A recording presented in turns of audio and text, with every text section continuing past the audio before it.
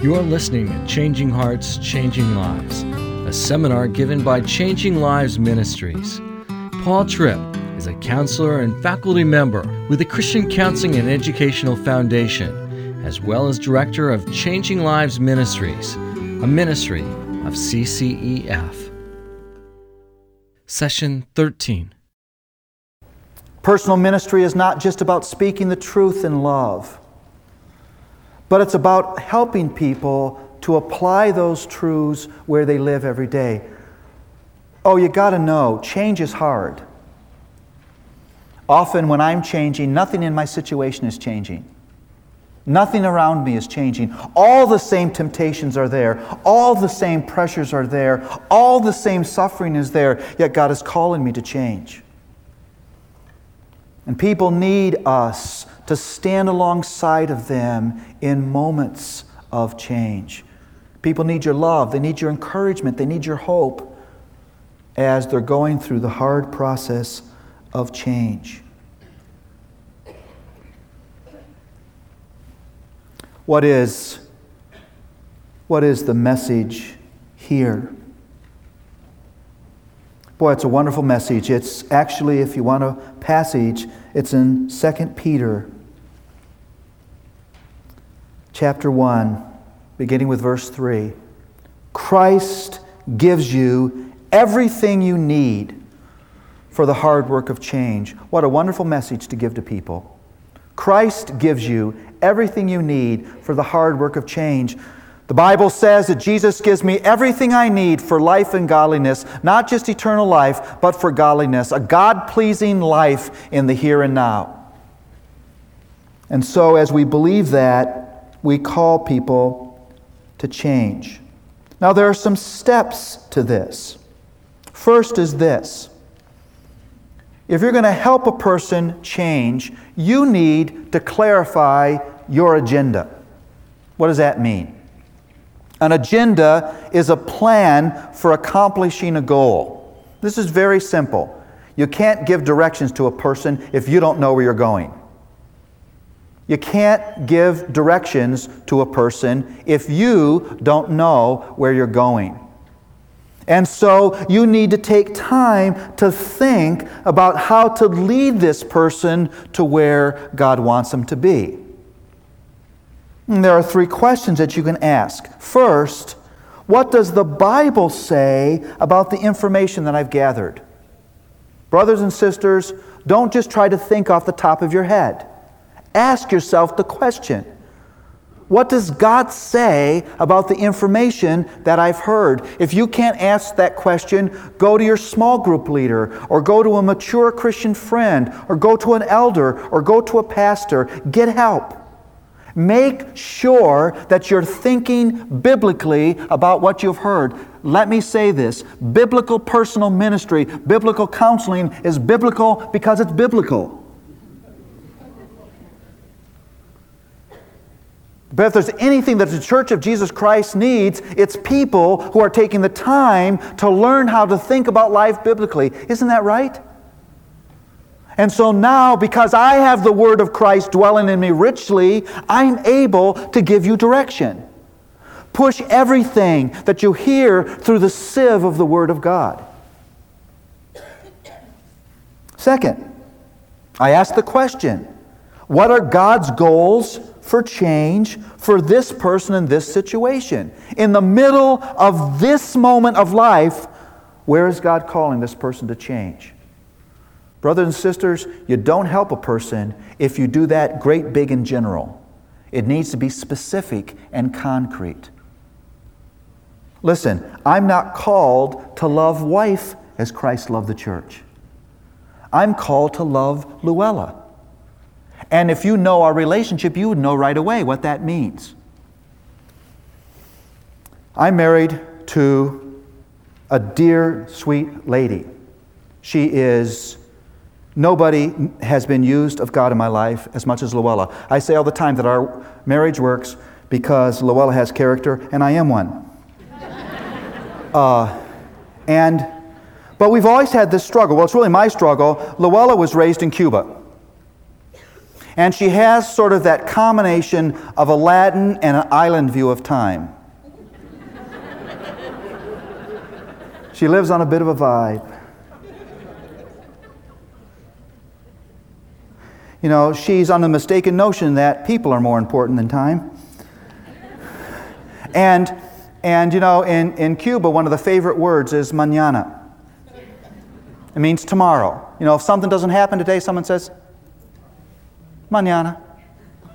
I was raised by a man who thought the sole litmus test of the value of a human being was punctuality. You're on time, you can live. And so this has been a tremendous struggle for me. Now if you ask questions, you get into the real knowledge of my relationship with Luella, you'll know right away one of the goals of change that God would work on for me is that He would make me a more patient man.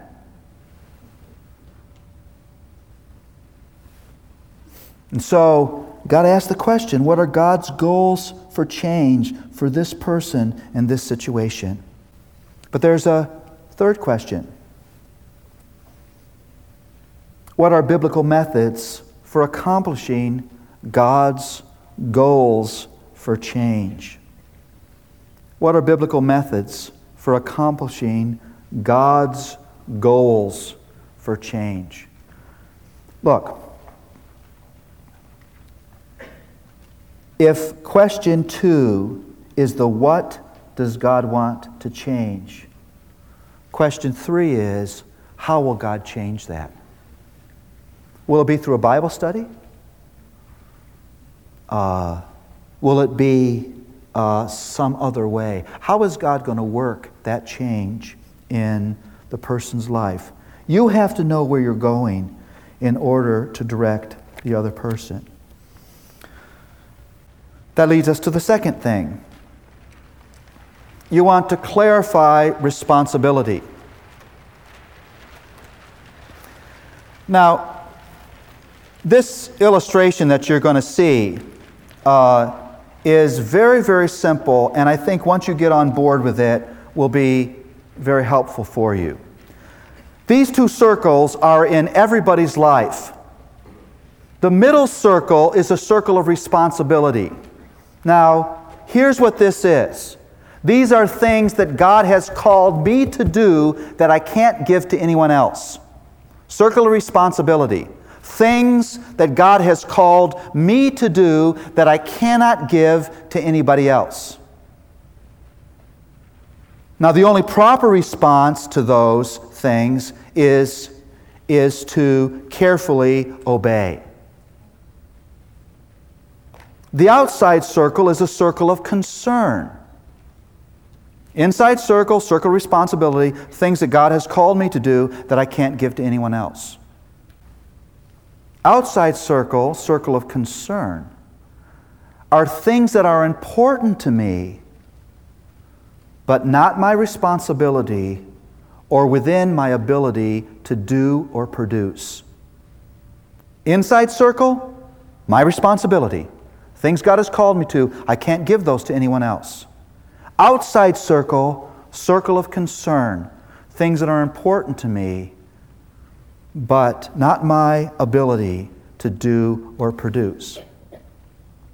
Now, it's very important to clarify those, because typically people will get these two circles mixed up. Now, notice, here's the irresponsible person. What's happened? There's almost nothing in his circle. Everything's in God's circle. I had a person say to me, I'm just waiting till God reconciles that relationship. What's wrong with that?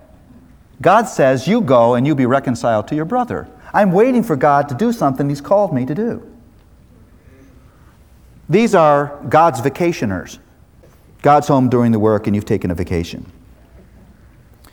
But those aren't the only people who are confused. There are people who are the overly responsible. What's happening there? There's almost nothing on God's list. It's all mine. I'm trying to do the work of God. Now, the irresponsible and the overly responsible people experience the same thing. They're frustrated, they're confused, they're angry, they're fearful, they're discouraged. Why? Because they've mixed up this issue of responsibility. One of the sweetest things you can do for people is clarify the issue of responsibility. These are the things that God has called you to do, and He'll give you the ability to do them. And these are the things that you can entrust to Him, His faithfulness and His power. I had a father who confused this. He stood over his son in my office and he said, "If it's the last thing I ever do, I'll get you to respect me." Now, do you think the son was sitting there thinking, "Well, this is helpful. I just want to respect you now more than I ever have"? You see, is respect a good thing? Is it? Is it something that father can produce? No. And when he steps in and tries to do God's job, he actually produces the opposite. Romans 12 is a great example of that. God says, calls us to overcome evil with good. And then He says, "Vengeance is mine. I will repay, says the Lord." Leave room for God's wrath. You know what that last phrase means?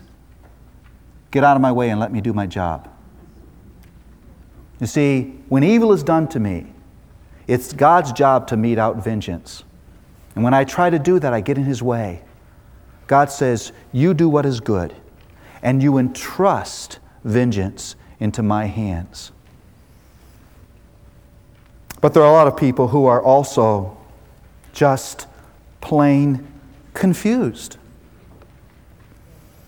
Probably most of us in this room, if we're not in this moment, we've been in this moment. You just don't know what's your responsibility and what's not.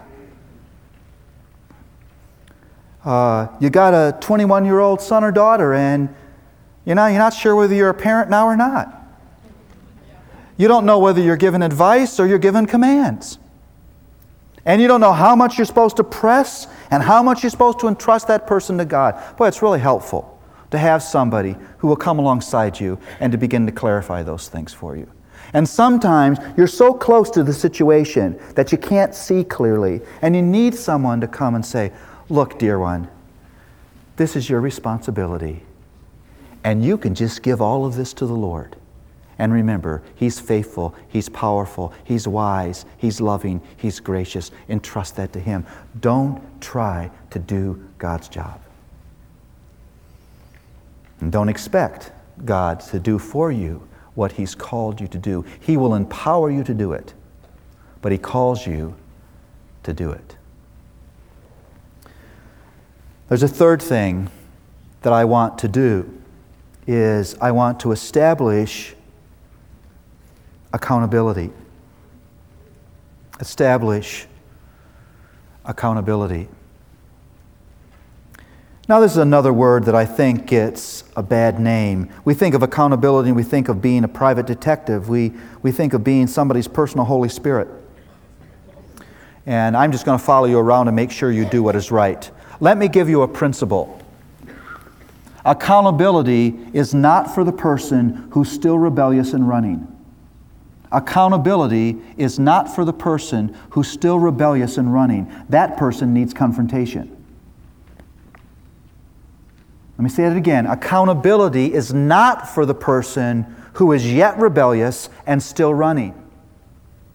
That person doesn't need accountability. That person needs further rebuke and further confrontation. Accountability is for the person who is committed to change. And what accountability does is offer that daily assistance and that daily watching and that daily encouragement.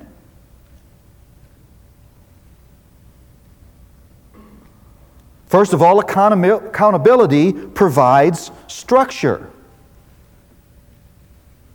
I have all these new things that I'm supposed to do, and I just don't know what to do when. And accountability says, do this first, and this next. Somebody lays it out in orderly steps for me. Somebody gives me a sense of priorities as I'm seeking to change. Accountability provides structure and order to the process of change.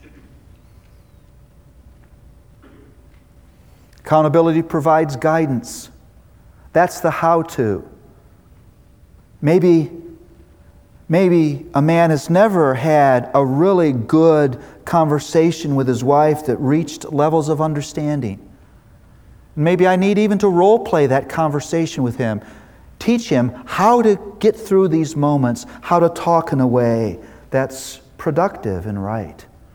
Accountability provides guidance. Accountability provides assistance. Sometimes, literally, I can't do this thing by myself. I need your help. Maybe it's a very significant conversation, and I'll say, listen, I'll go with you. I'll help you.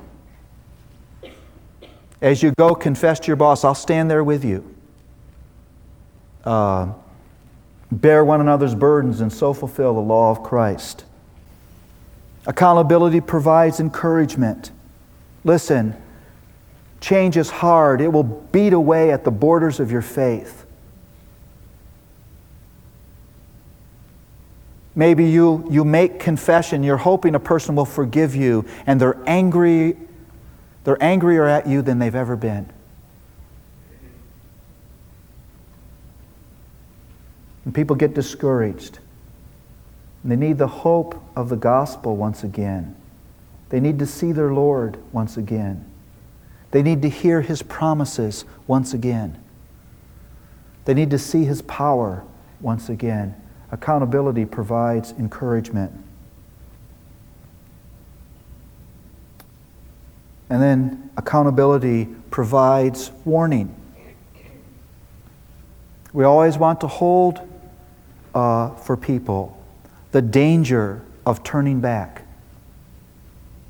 We want them to help them to see what it really means to go back to Egypt. We want to remind them of previous slavery, of the old deceit, of the dangers of the past, so that they will not be tempted to turn back. You see, accountability is sweet and personal love. It's sweet and personal love. Where do you need structure? Where do you need a practical how-to guidance? Where do you need my help? Where do you need to be encouraged? Where are those moments where you need to be lovingly warned so that you continue on the way that God is calling you to? And then finally,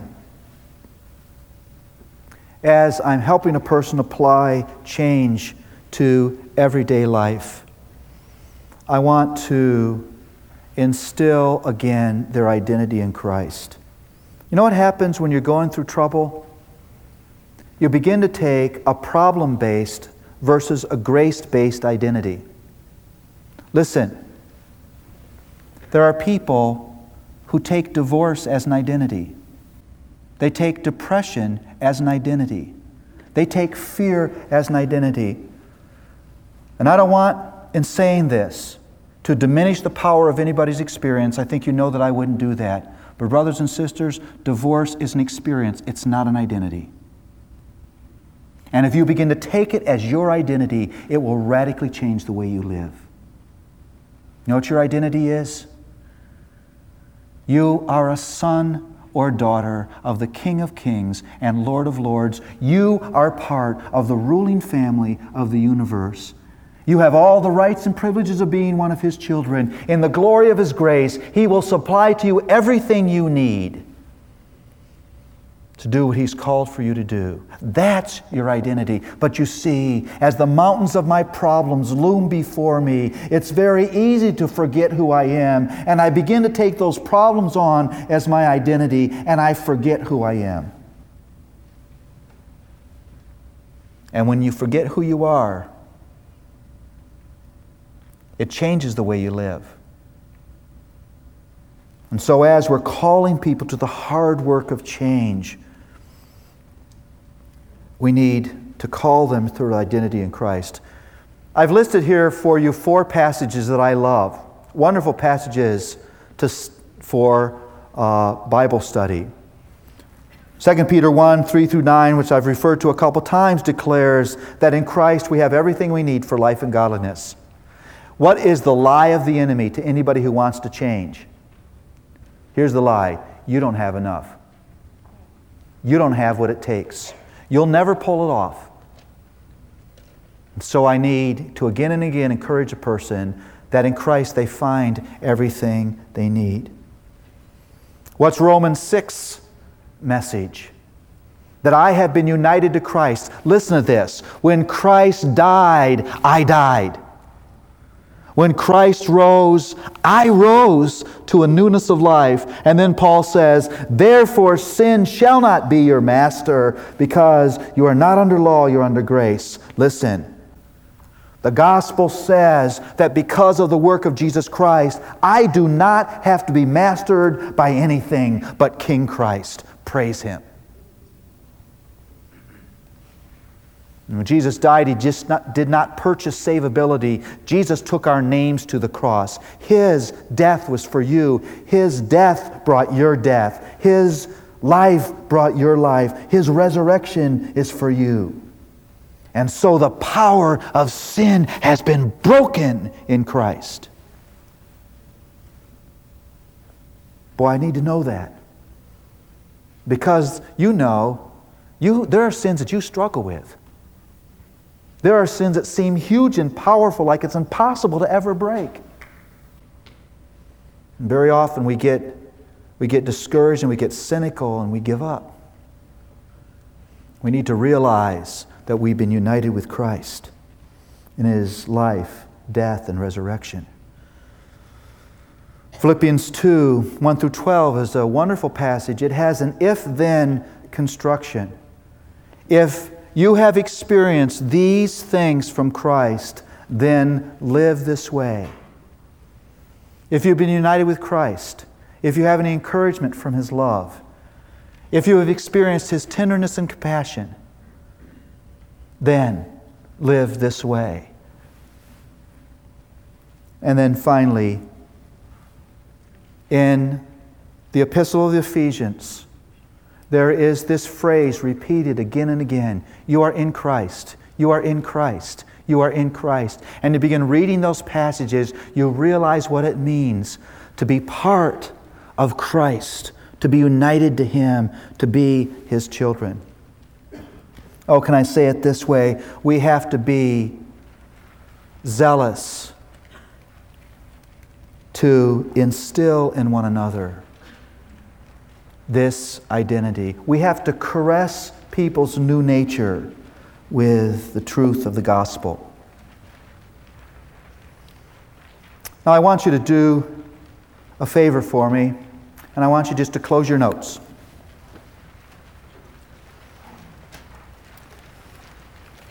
Some of you will find this very difficult because you want to write notes to the very last minute or you'll feel cheated. And some of you will be writing on your hands, your pants, the bottom of your shoes. But I would like to have eye contact with you. Perhaps you're sitting at the end of this study and you're thinking, oh boy, if this what it means to be an instrument in God's hands, I'm going to be hurting people. I am just overwhelmed. Love, do, know, speak, who, do, row, new, heat, thorns, bushes, maps, circles.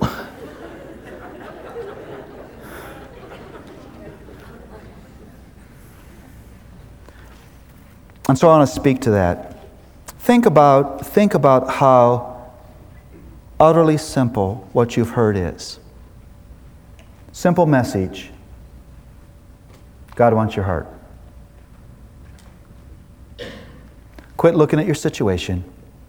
Quit looking at your other people. Begin to examine your heart. And if you do that in the light of the Word of God, God will show you your heart. Second message. God has called you to be an instrument in His hands. What does that mean? Go love people. Love them in a way that is patient and kind, that enters their world, that incarnates Christ's love, that stands with them in suffering. Know people. Care enough to get to really know people. Identify those moments when it's time to speak the truth and be God's instrument of seeing and repentance. Help people bear the burden of change. Love, know, speak, do. Listen, this isn't some mysterious technological counseling system. You know what all it is? It's a biblical call to friendship. It's saying, won't you respond to people the way Jesus has responded to you? Love them, know them, speak truth to them, and help them bear the burden of change. I believe with all of my heart that's what brings me to stand in front of you, that there's no person in this room who is not capable of these things. And I believe that your Messiah inhabits your ministry. His name is Emmanuel. And where you go, He goes. And He will give power to what you do. This final picture, I think, will help. What is God doing? God is in the business of painting His grace on the canvas of human souls. There'll be a day when that canvas is complete. It will be a canvas of souls from every culture, every nation, every language group, male and female, boys and girls, of every period in history. We will look at the canvas of God's grace, and it will be a piece of artwork so beautiful we won't be able to do anything but worship. The Bible says that worship will be like the sounds of mighty rushing water, like standing next to Niagara where you can't even talk because the rapids are so loud. That noise will just scream as we glory in the beauty of God's canvas. Now hear this truth. You are God's brushes. God will dip you into the palette of His grace, and through you paint His grace on the canvas of another human soul. Now here's the question of this weekend. Here's the question of this series of lessons. Are you a soft brush in the hands of the Redeemer? Did you ever try to paint with a hard brush? It won't pick up the paint. It scratches the very surface that it was meant to make beautiful. I know that there are hard brushes in this room. You don't carry the paint of God's grace very well. Instead of making the surface of people's souls more beautiful, you scratch the very surface you've been called to make beautiful. And the first work of change that needs to take place is God needs to soften you. As we stand in glory, this is an amazing thing. And we can't do anything but worship. The noise of that worship will be astounding. A voice will speak. It's the voice of the Redeemer, and He will say, "Well done, good and faithful servants." Hear this. God will thank His brushes. Monet never did that. Rembrandt never did that. But the great and ultimate divine artist will look and thank the instruments that he held in his hands to do this work of grace, even though all the artistry belonged to his hands and belonged to his arms. Isn't that amazing? Again, I would say, what this weekend is about is not learning every minor detail. What this weekend is about is asking the question, how can I be that soft brush in the hands of a Redeemer? Do I know the truth? Do I know how God changes people? Am I willing myself to be changed? Am I ready to love, to know, to speak, to do, so I can be part of this grand artistic work of redemption that the Lord is doing? I want to say this final thing to you. That's worth living for.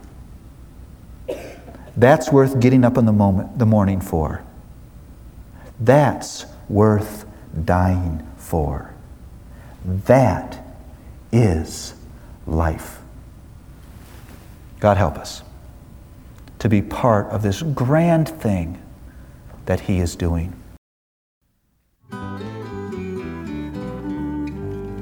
For information about this resource and others like it, call Resources for Changing Lives at 1-800-318-2186 or visit us on the web at www.ccef.org.